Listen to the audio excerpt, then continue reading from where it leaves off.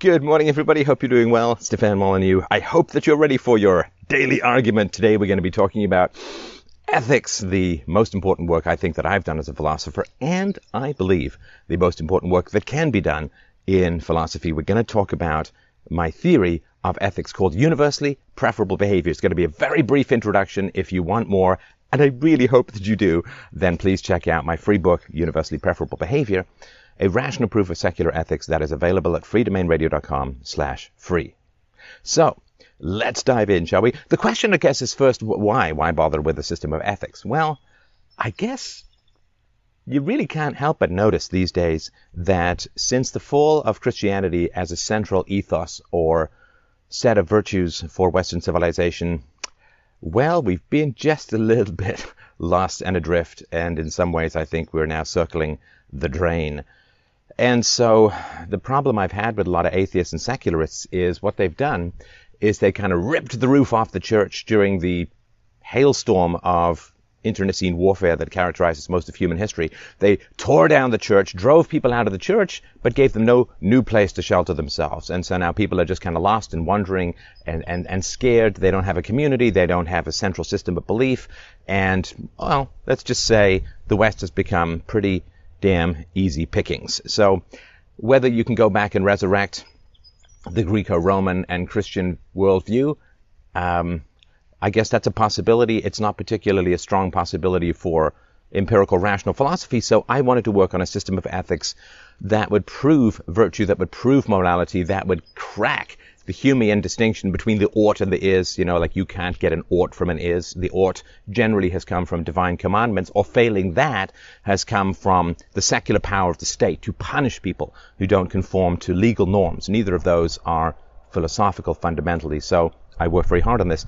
I was very informed by Aristotle's old dictum that says, hey, you know, by all means, work on a system of ethics, more power to you, but if you end up with a system of ethics wherein, you know, rape, theft, assault, and murder, the big four, are somehow good, well, then you've made a wrong turn at Albuquerque somewhere. You've gone in the wrong direction. So I wanted to work with those sort of four cornerstones of ethics: rape, theft, assault, and murder. And if I could find a way to prove that those are wrong, then, hey, we're on the right path.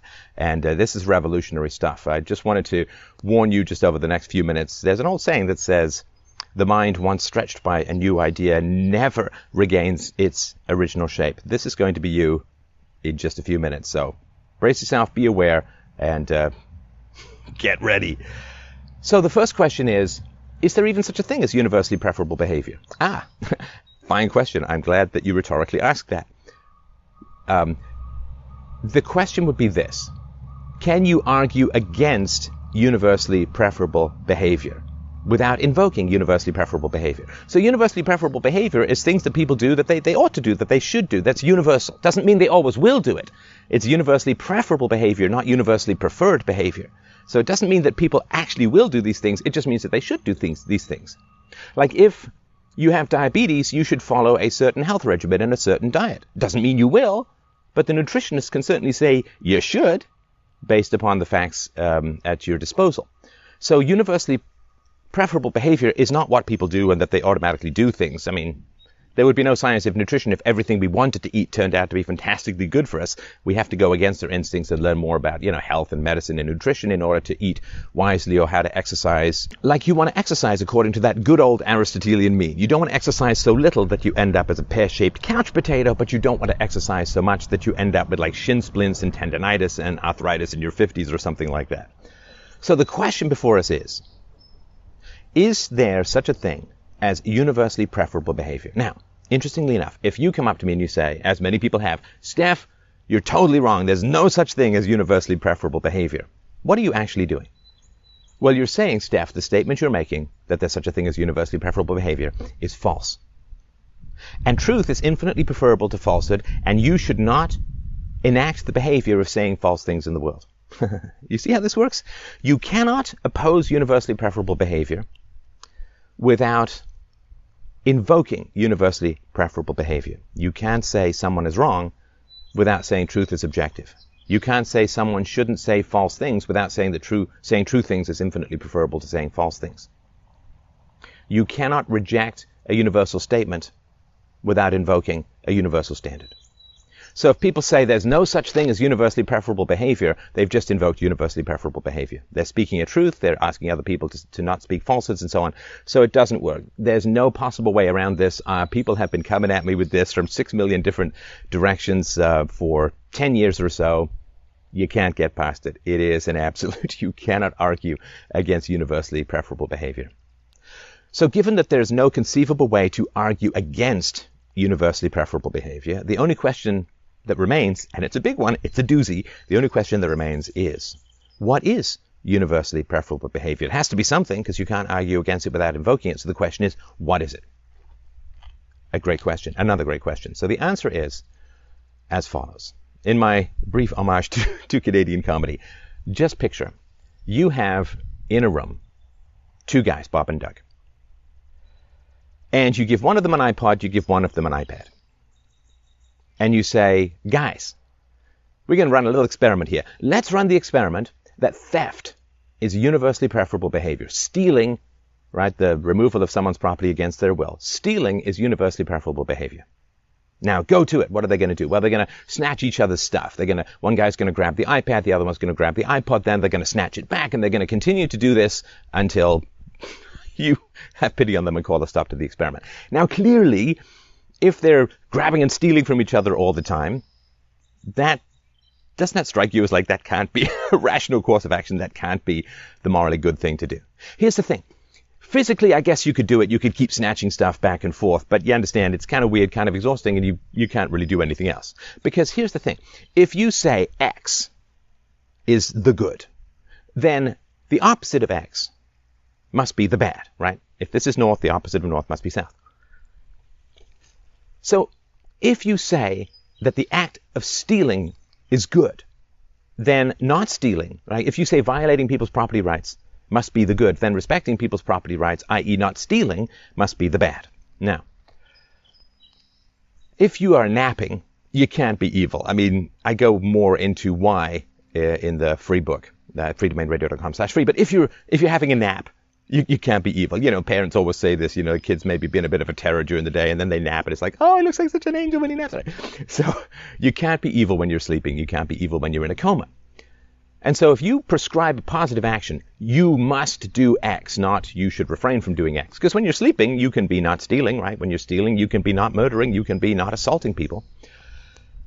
And so if you have a positive action as your moral ideal, then when people aren't performing that moral action, they're not being good. So when is the actual act of theft taking place, right? So Bob grabs Doug's iPad. Okay, he's got it. So in the moment that he transferred it, he's good. And then it vanishes because he's holding on to it. Oh no, he's holding on to it.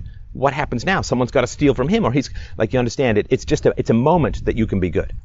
Whereas if you have respect for property rights, you can be good at a continual basis until you actually go and steal something, and then you're bad for that moment, right? And then that badness follows you in terms of reparations. So prescribing a positive action as a moral good is significantly problematic.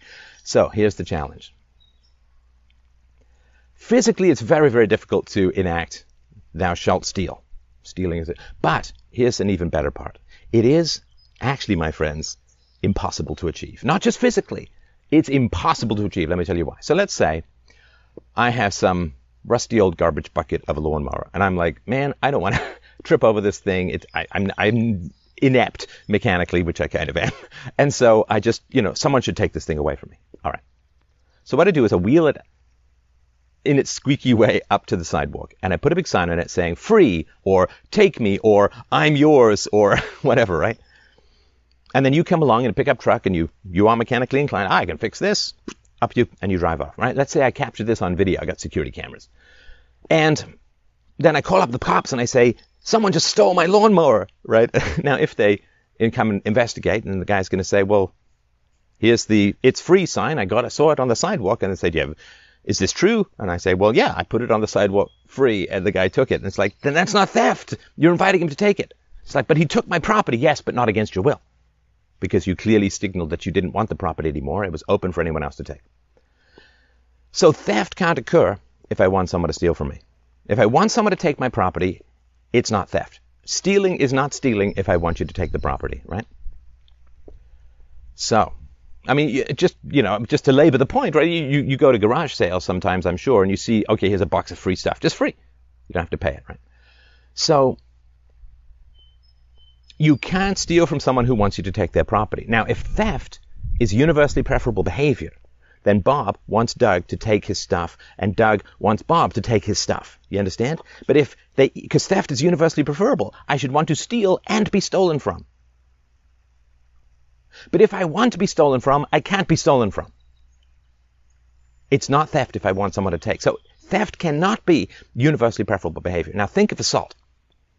Think of assault. Now, there are situations where I'm going to voluntarily go into an environment knowing I'm going to get hit. I'm not just talking about like wearing a MAGA hat on a leftist campus. I'm talking about like if I go into a boxing ring. Right? If I go into a boxing ring, I'm going to crack and be cracked and punch and be punched.